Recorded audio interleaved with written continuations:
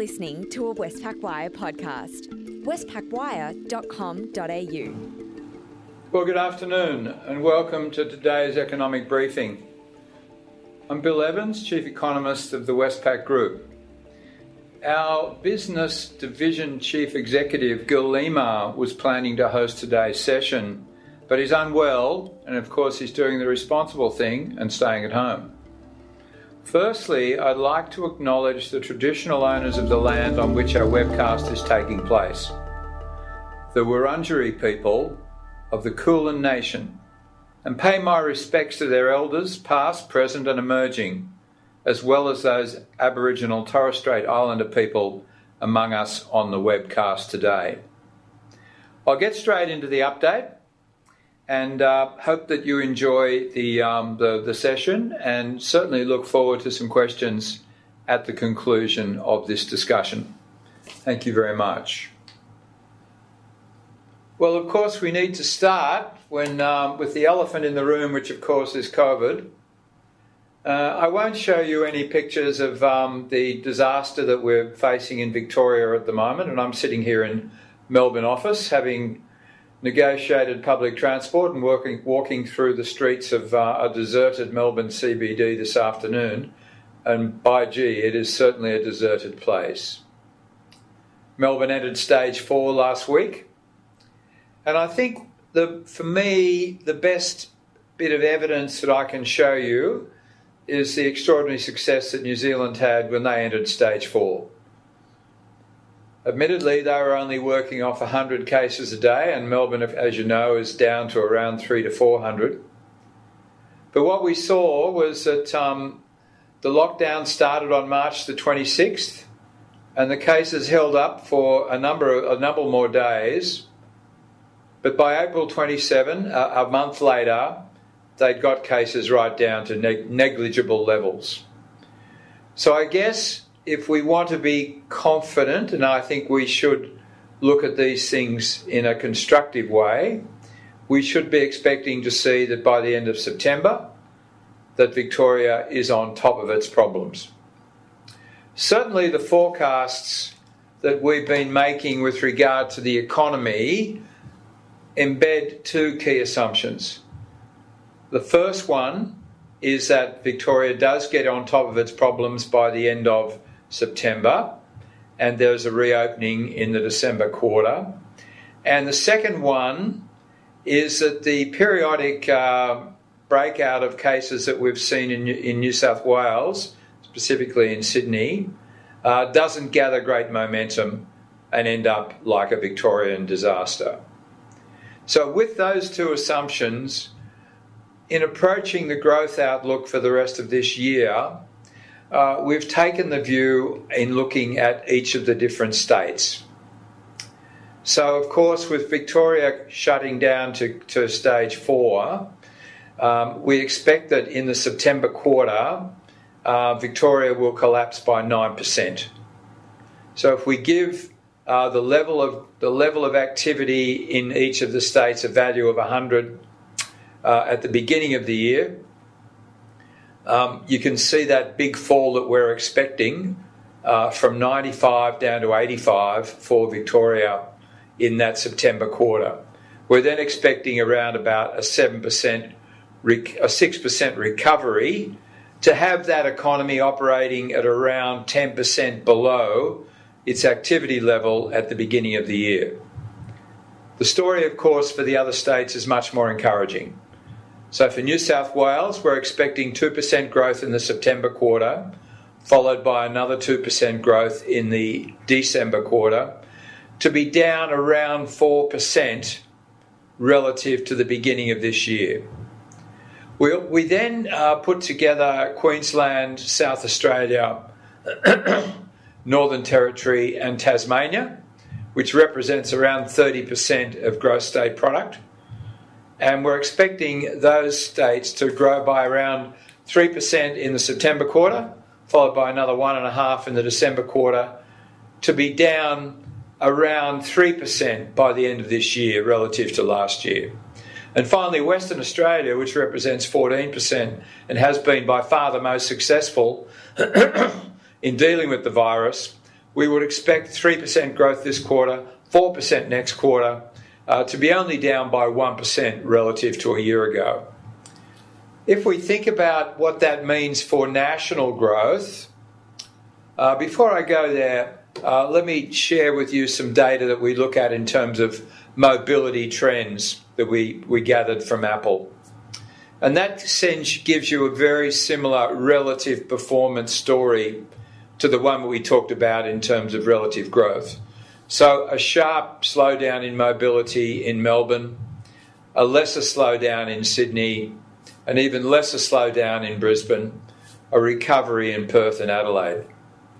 If we think about the overall growth story for the national economy, in the first quarter of this year, we think the economy will contract by 0.3%. In the June quarter, by 7%. Flat in the September quarter, so a 9% fall in Victoria, offset by those 2, 3 and 4% lifts in the states outside Victoria to give us about a flat result. And then a 2.8% growth rate in the December quarter as Victoria recovers, up 6%, and the other states continue to grow, albeit at a slower pace than we saw in September. For next year, we haven't changed our numbers. We expect that growth over the year will be about 3%. And by the end of next year, the economy will be operating at about 98% of the level that it was operating at the beginning of 2020. Now, that is very disappointing, because if we really want to think about where you should be at the end of 2021, you should be at around about 5 to 6% more than you were at the end of 2019, given that trend growth in the economy is 2.5 to 2.75%. So to be 2% below compared to a normal 5 to 6% above just highlights the big shock that the economy is going to take, and the fact that even in a year's time, we won't even be back at the level of activity that we enjoyed at the end of 2019.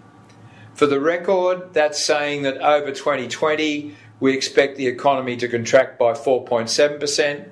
Before the Victorian shutdown, we were expecting a level 4 shutdown. We're only expecting 4.2%. But that 4.7% is more optimistic than the Reserve Bank. The Reserve Bank's saying -6%. Treasury's in line with those numbers. Next year, however, the Reserve Bank thinks we're going to be up by 5%. By 5%, yeah, and we think only 3%. So we think that the lingering constraints around foreign travel, around social distancing, and around just general caution will mean that we won't see the sort of explosive recovery in 2021 that the authorities are currently expecting. Just to put this disaster in the context of historical GDP, you can see that we've had two recessions since the 70s, in the 80s and the early 80s, early 90s. And you can see the degree to which the economy is contracting in this recession relative to those previous recessions. Now, we expect that the 90s recession that went for a lot longer than this one and felt as if we were very frustrated as to how to get out of that recession. I remember it well. It was what we call the jobless recovery. So for years there, people were telling us that the data was improving, but it didn't really feel that much better. And indeed, I can recall what I consider the game changer, which was December 93, when it was announced that Sydney had won the Olympic Games, and things turned around and the economy took off. But it took a long time for that recovery to occur.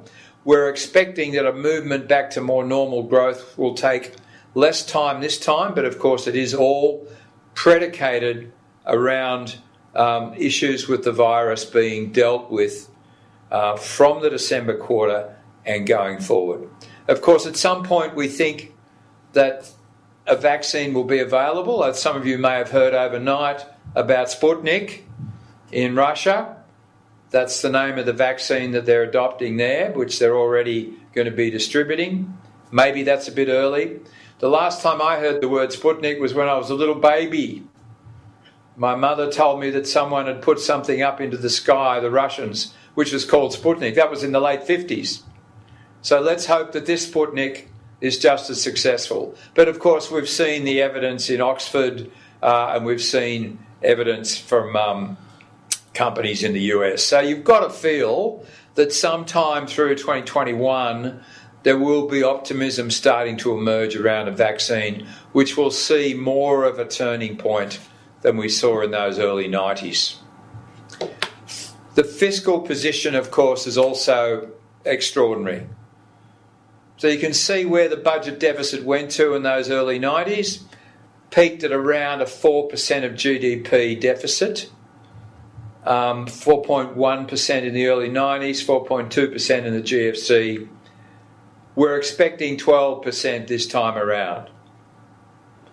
And of course, well, I'm expecting that the deficit in 2021 is going to be around 240 billion.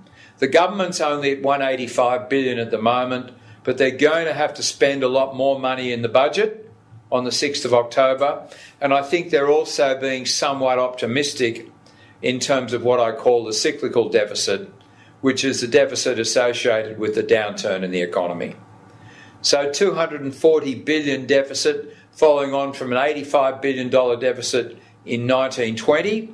And I expect that in 21-22 the deficit could be as much as 150 billion as well. Now that might sound unbelievable, but we can manage it.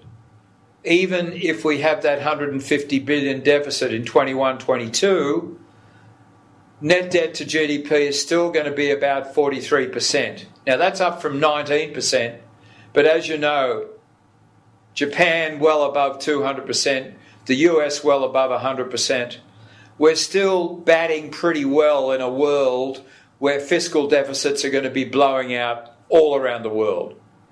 And I think we'll still be able to fund that deficit at a very, very attractive rate. As you know, the 10-year bond rate is still below 1%. And even when economies start to recover, I think the lag in terms of the improvement in the labour market and any lift in inflation is going to allow governments to lock in their funding at very, very attractive rates. However, in the near term, we have to worry about what I call the fiscal cliff. You're aware of how much the government pumped into the economy in the June quarter. We think around 65 billion. About 20 billion from JobKeeper, 5 billion from JobSeeker. We think around 20 billion came out in early withdrawal of superannuation. There was a $750 payment, about half of which went to pensioners. That's about 5 billion. And then there was another 15 billion that went to small business in lieu of their tax take to keep workers on the payroll. 65 billion went out in June. And yet the economy contracted, we think, by 7%. Now in the September quarter, we think the number's going to be even bigger, up around 102 billion. 55 billion from JobKeeper, 9 billion from JobSeeker, 18 billion super withdrawal, 4 billion another $750 payment that went out in July, and then another 17 billion also in July that went to small business in order to keep workers on the payroll. Now in Q4, as you know, they're going to be scaling back JobKeeper, and they've estimated that whereas 3.4 million workers were on JobKeeper in the September quarter, that'll fall to 1.4 million in the December quarter. If that number's right, and given the scaling back, only 15 billion will come out in JobKeeper in the December quarter.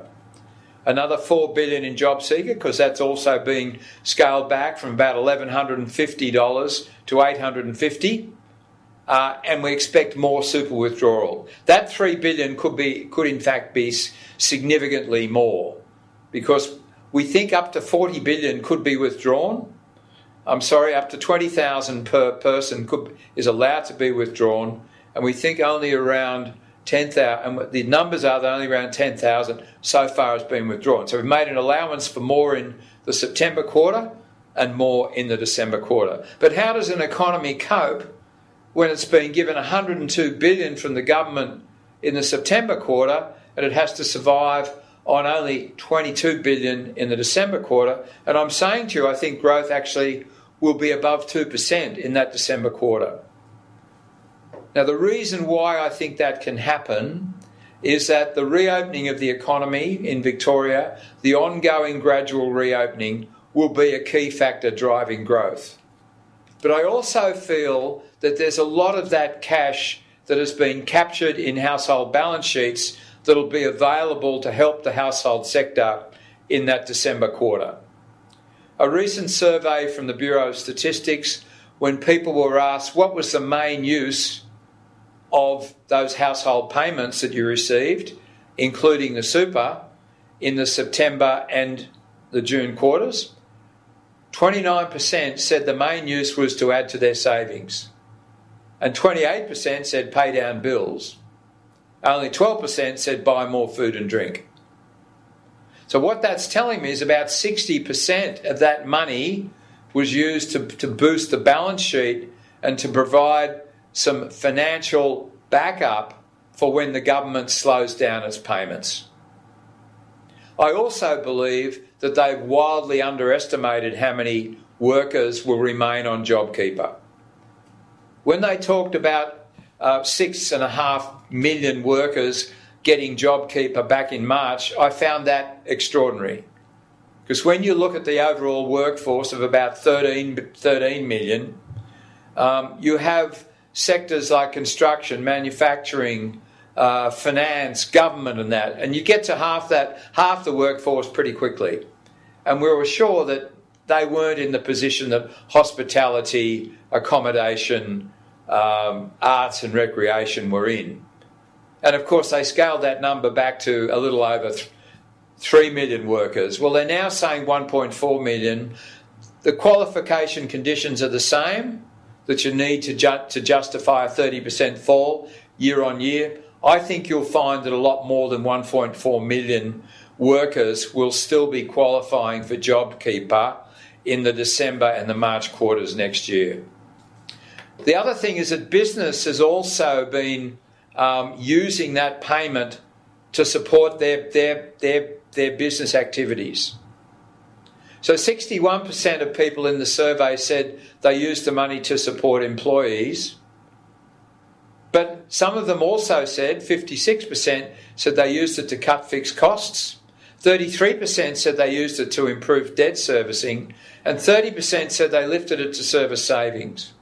And we've certainly seen that, because we in our own business have seen a substantial lift in business deposits, indicating that businesses have built up some buffer to deal with the situation when the money coming from the government slows down. So I think with the reopening of the economy, the fact that those savings are still in the system, and the fact that the government has significantly underestimated the number of workers that will still get JobKeeper, I think the economy will show pretty solid growth, and we're expecting more than 2% in that December quarter. Now, the one thing that is disturbing, of course, is what businesses plan to do when the support is no longer available. So in the same survey, we found that 16% of respondents said they'll cut back on their investment. 14% said they'll cut back on their new orders. 13% said they'll cut back on workers. 12% they'll change their products. And unfortunately, 10% said they'd close altogether.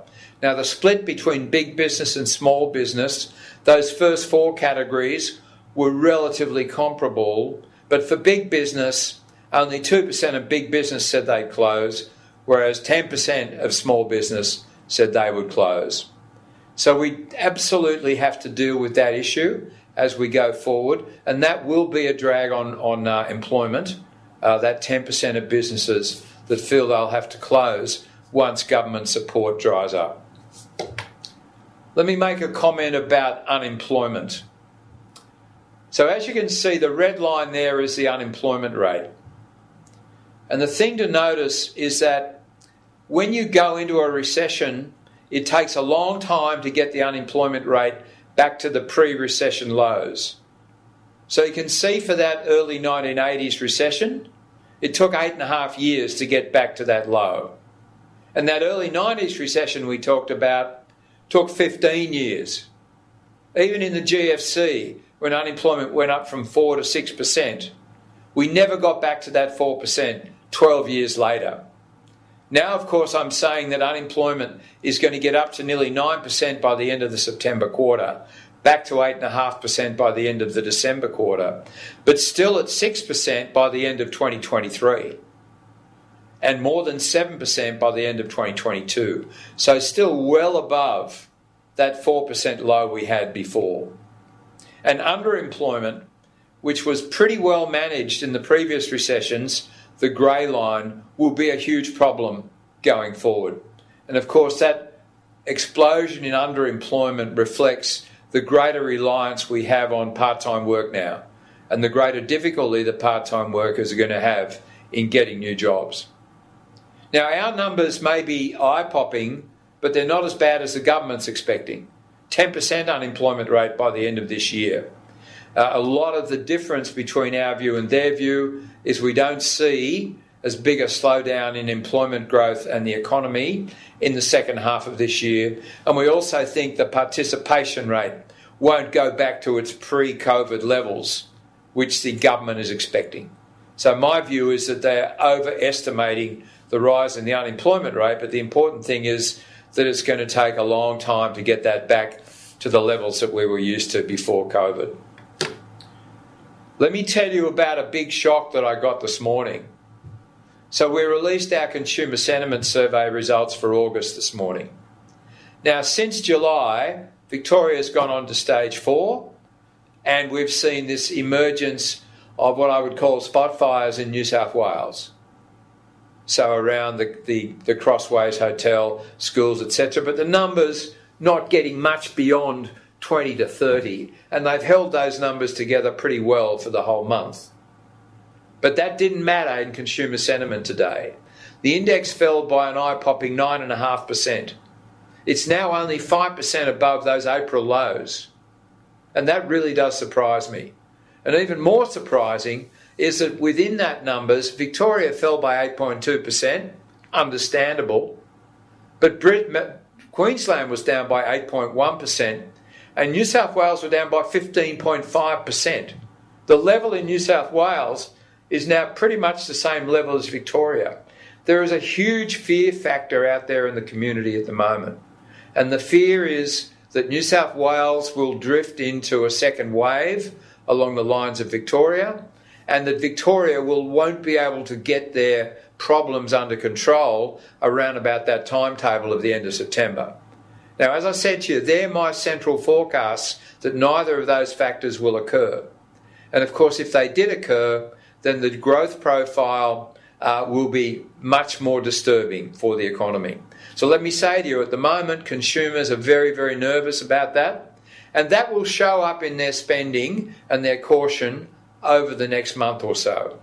I'm expecting, however, that by September, the next survey in September, with some better results from Victoria, some evidence that New South Wales is not spreading in the way that I think is the fear in those numbers, that things will start to look a lot better.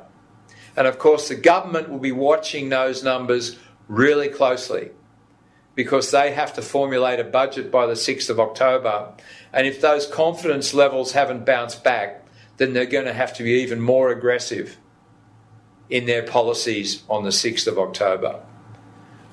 If you look at the surprising story on consumer sentiment, you can see that the fall that we saw in New South Wales in August was so much faster than the others, and that the level of confidence in both Victoria, New South Wales and Queensland is about the same, despite the fact that Queensland in particular has performed so much better in dealing with the COVID crisis, and New South Wales I would certainly put in that category as well.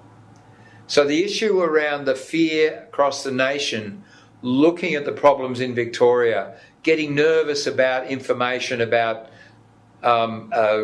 isolated case examples in New South Wales, to a much lesser extent in Queensland, is really holding down consumer confidence at the moment.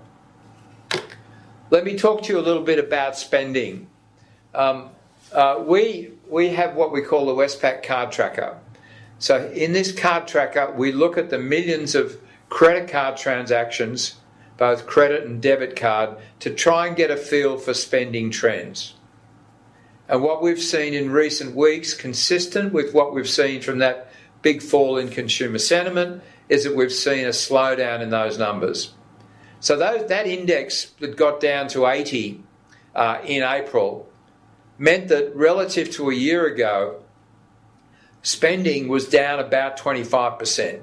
100 is the level of growth above a year ago before COVID. So generally speaking, you expect spending to be about 5% above. So you've gone from 5%, a level of 100, which is 5% above, to a level of 80, meaning about a 25% fall in overall spending. Then, of course, we got the recovery and things picked up. And in recent weeks, the index was actually above 100, but it's actually fallen back to below 100, particularly around this stage 4 information. We also look at what I would call COVID-exposed expenditure, and that includes travel, tourism, hospitality, recreational, so those ones that have been really badly hit. And if you look at Victoria relative to the rest of the country, that index went from 100 down to 20 in April. It's been crawling back to around 80 in the rest of the country, but in Victoria it got up to around 55 back in June, and since then has fallen all the way back to around 30. So the gap on COVID-exposed spending between the rest of the country and Victoria is extraordinarily wide, and yet the sentiment numbers are not that different. So we must say that we believe that we can expect to see some recovery in sentiment. If we look at some of the broader categories, food, of course, has always been well above 100. You saw that stockpiling back in the middle of March, and we're starting to see some evidence of stockpiling again in Victoria. The results of that will be out sometime today for the last week. But of course, hospitality has made some comeback, and of course, clothing that was really hit has been doing much better, particularly with support from online. So the story there, clothing back to sort of normal levels at the moment, hospitality still well below, and food well above those pre-COVID levels. The other big issue that we're facing is around population growth. So the government has said that immigration is likely to fall 85% 2020-21 relative to 2018-19. 85%. You can see what drives our population growth. So the red line is total population growth, the black line is the contribution from migration, and the natural, which is the difference between the two, is pretty steady at around 0.5%. So if we see that collapse in migration, it's going to be a huge drag on overall population growth. Now, we've been relatively optimistic, thinking that population will slow to around 0.5% contribution to the 1 to 1.5 that we normally have.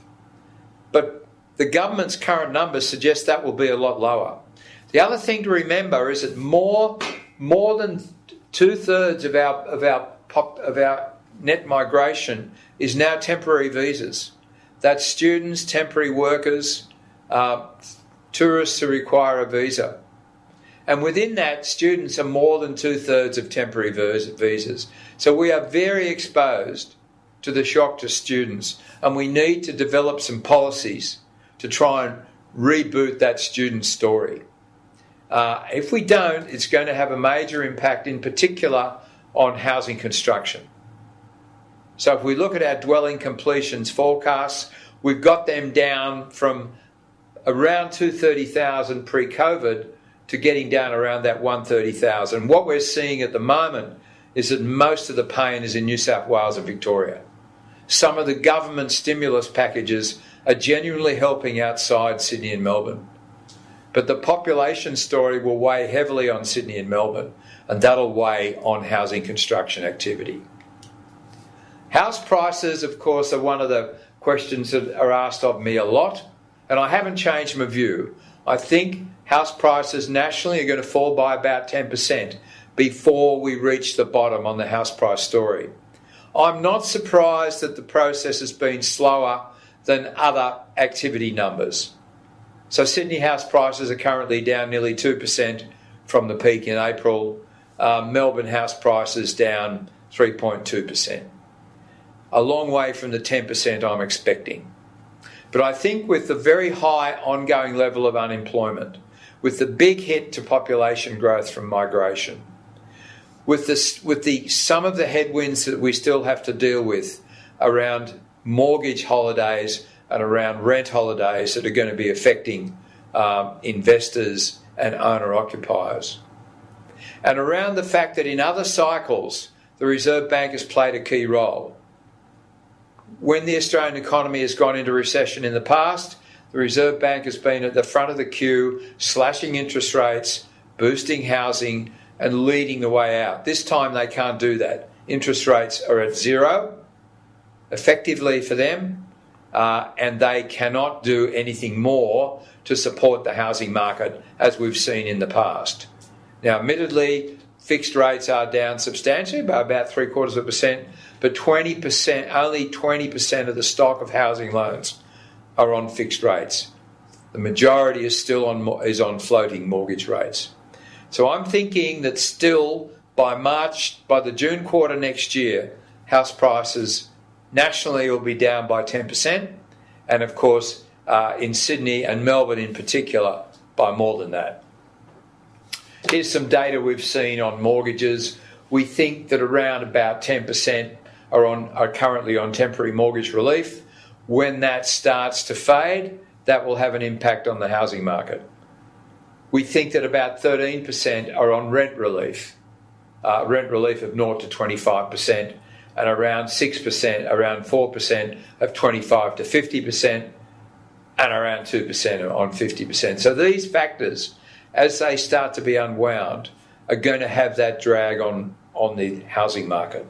So high unemployment, confidence issues, lack of interest rate cuts, and some structural changes as relief starts to ease, I think will all, and the population story, will all lead to that fall in house prices.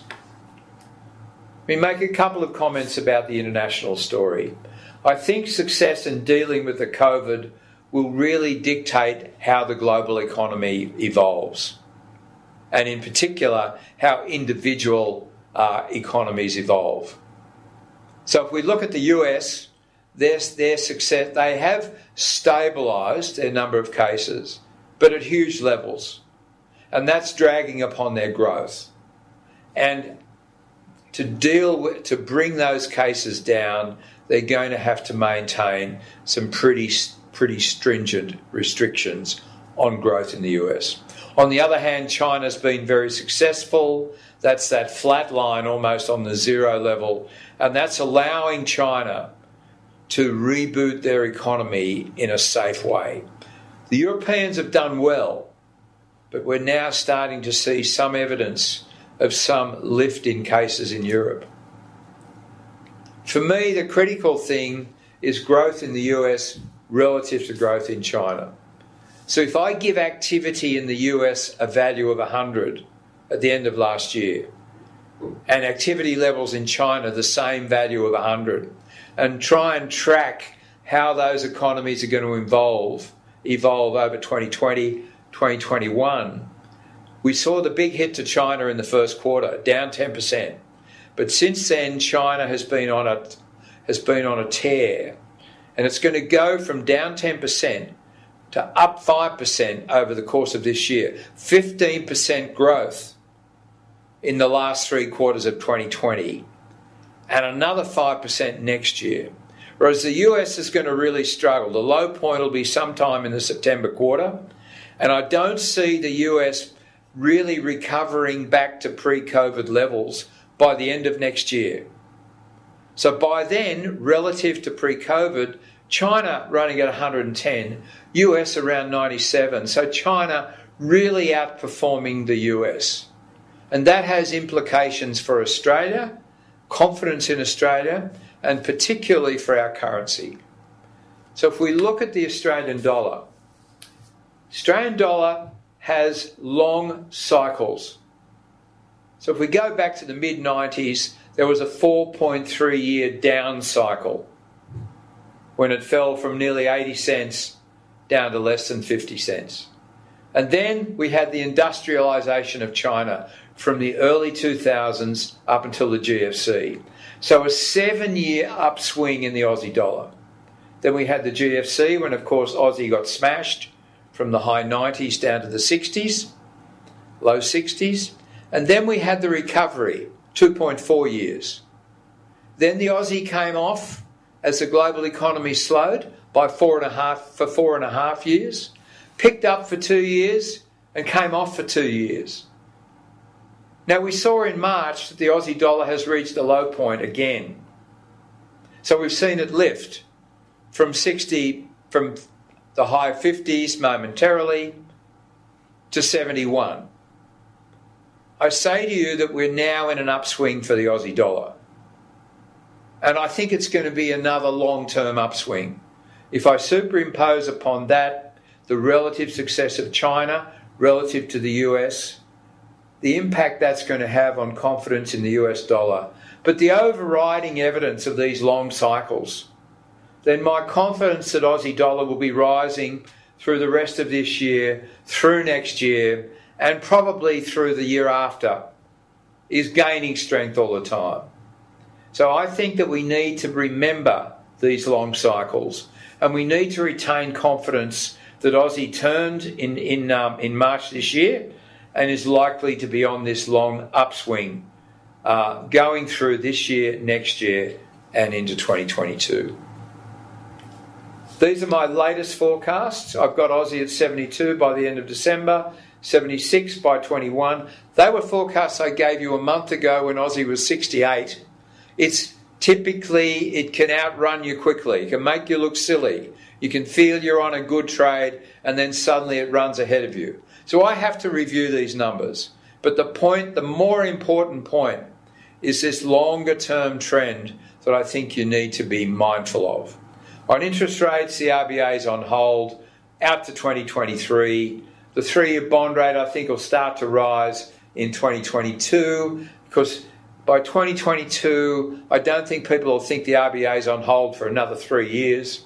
The 10-year bond rate will rise next year. Think of the term vaccine. Think of the fact that by the second half of next year, we will be starting to see some optimism return to global markets, and that will put some upward pressure on long-term interest rates. And the relative rate of Aussie dollar relative to the US is probably likely to rise. So let me conclude. There's great variation in the state's output growth in the second half of this year. Victorian lockdown is going to have an impact locally. The US is on, New South Wales on the edge, but okay for now. New Zealand stage 4 gives me hope for Victoria. We think output is still 2% below by the end of 2021. The fiscal cliff will be offset by savings and the reopening. Current government estimates of the fiscal cliff are overstating the size. There's going to be more people on JobKeeper than they expect, so the cliff will be much less. The build-up in savings is going to help the economy, but consumer sentiment is certainly fragile. The impact on property is going to be delayed. High unemployment rate, migration, construction is going to be down. Sydney and Melbourne will be the weakest players. Relative growth in China and the US boosting the Aussie dollar. And remember those long cycles. And remember that the cycle turned in March, so we can be pretty confident about the rest of this year, 2021 and 2022. Thank you very much, and I'd certainly be happy to take some questions. Thank you, Bill. Our first question today is, how do you see the future unfolding for house prices and the Australian award wage system? Oh, look, house prices, as we've said, we think a 10% fall by the March to June quarters next year. Sydney and Melbourne, they're down 1.8, 3.2. Nationally, they're down around 2%. So it's a slow recovery, it's a slow turning, but I don't think it's going to change. I don't think we're going to see this slow grind down recover anytime soon. With regard to award wages growth is going to be incredibly slow. We saw today that for the June quarter, only up 0.2%, up 1.8% for the year. The oversupply of workers, the high unemployment rate, is going to keep downward pressure on market wages. But we have to bear in mind the fact that people need that living wage.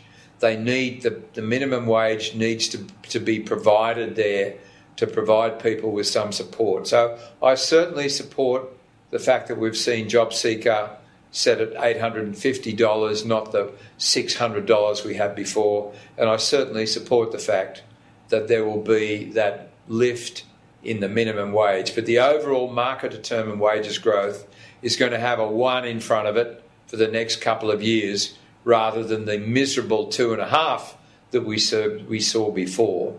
And that's really going to reflect that oversupply of workers in the face of these very, very high and stubborn unemployment rates. Thanks. Our next question, can you hypothesise how we will pay all this money back? For example, will GST go to 15%?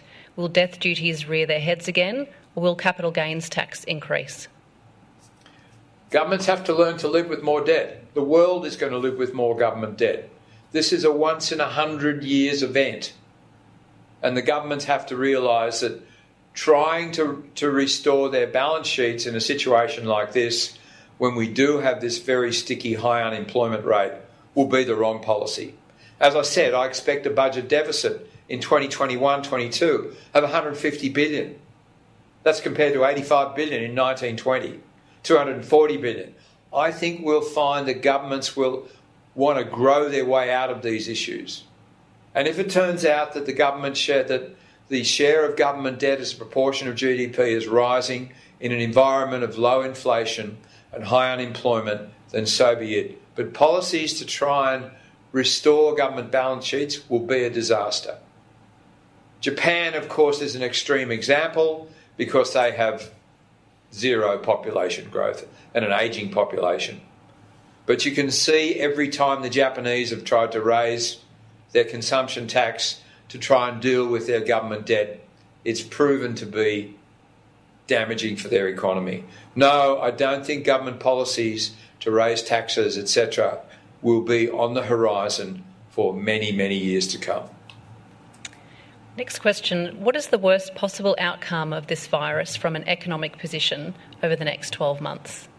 Oh, look, I think the worst possible outcome would be second waves, would be no success in finding a treatment or a vaccine, which of course would be a global issue. And then, of course, we would have to see the economies operating with these long periods of shutdowns. But I think we realise that social distancing, reducing community transmission will certainly stabilise the story.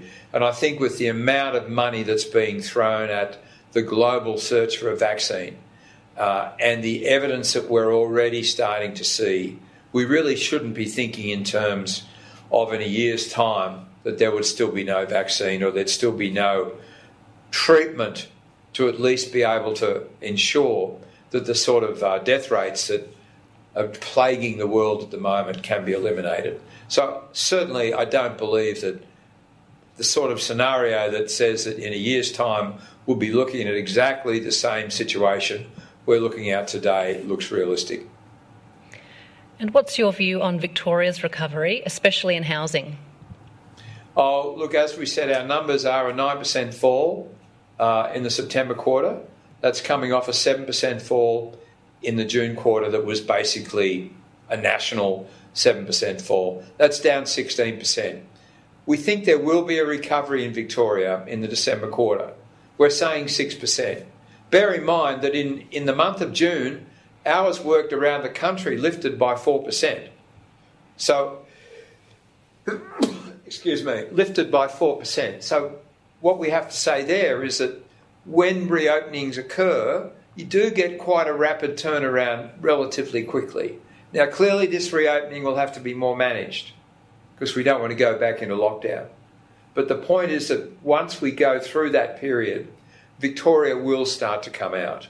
And of course, as I've said, Victoria will be a big beneficiary of JobKeeper in the December quarter as Victorian businesses are able to clearly point to a 30% reduction in their turnover in the September quarter. So Victoria, I think, will come back. But having said that, by the end of this year, Victoria will still be operating 10% less than it was at the end of last year. And that compares with the nation of about 4.7% and New South Wales of around 4%. Next year, Victoria on a slower recovery at around about 3%. So still be operating well below capacity by the end of next year. Victoria suffers the most from the population shock, suffers most, I believe, from the housing affordability being stretched at the moment.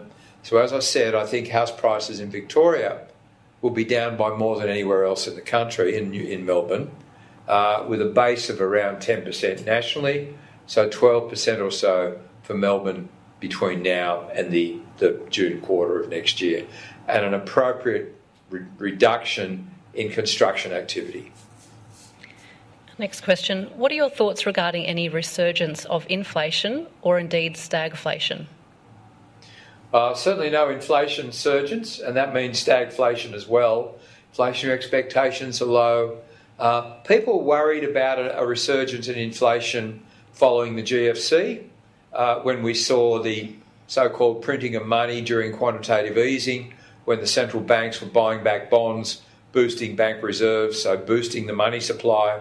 The problem was that businesses weren't prepared to borrow the money.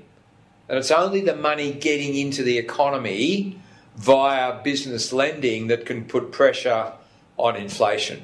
That didn't happen after the GFC. It's certainly not going to happen after this COVID crisis.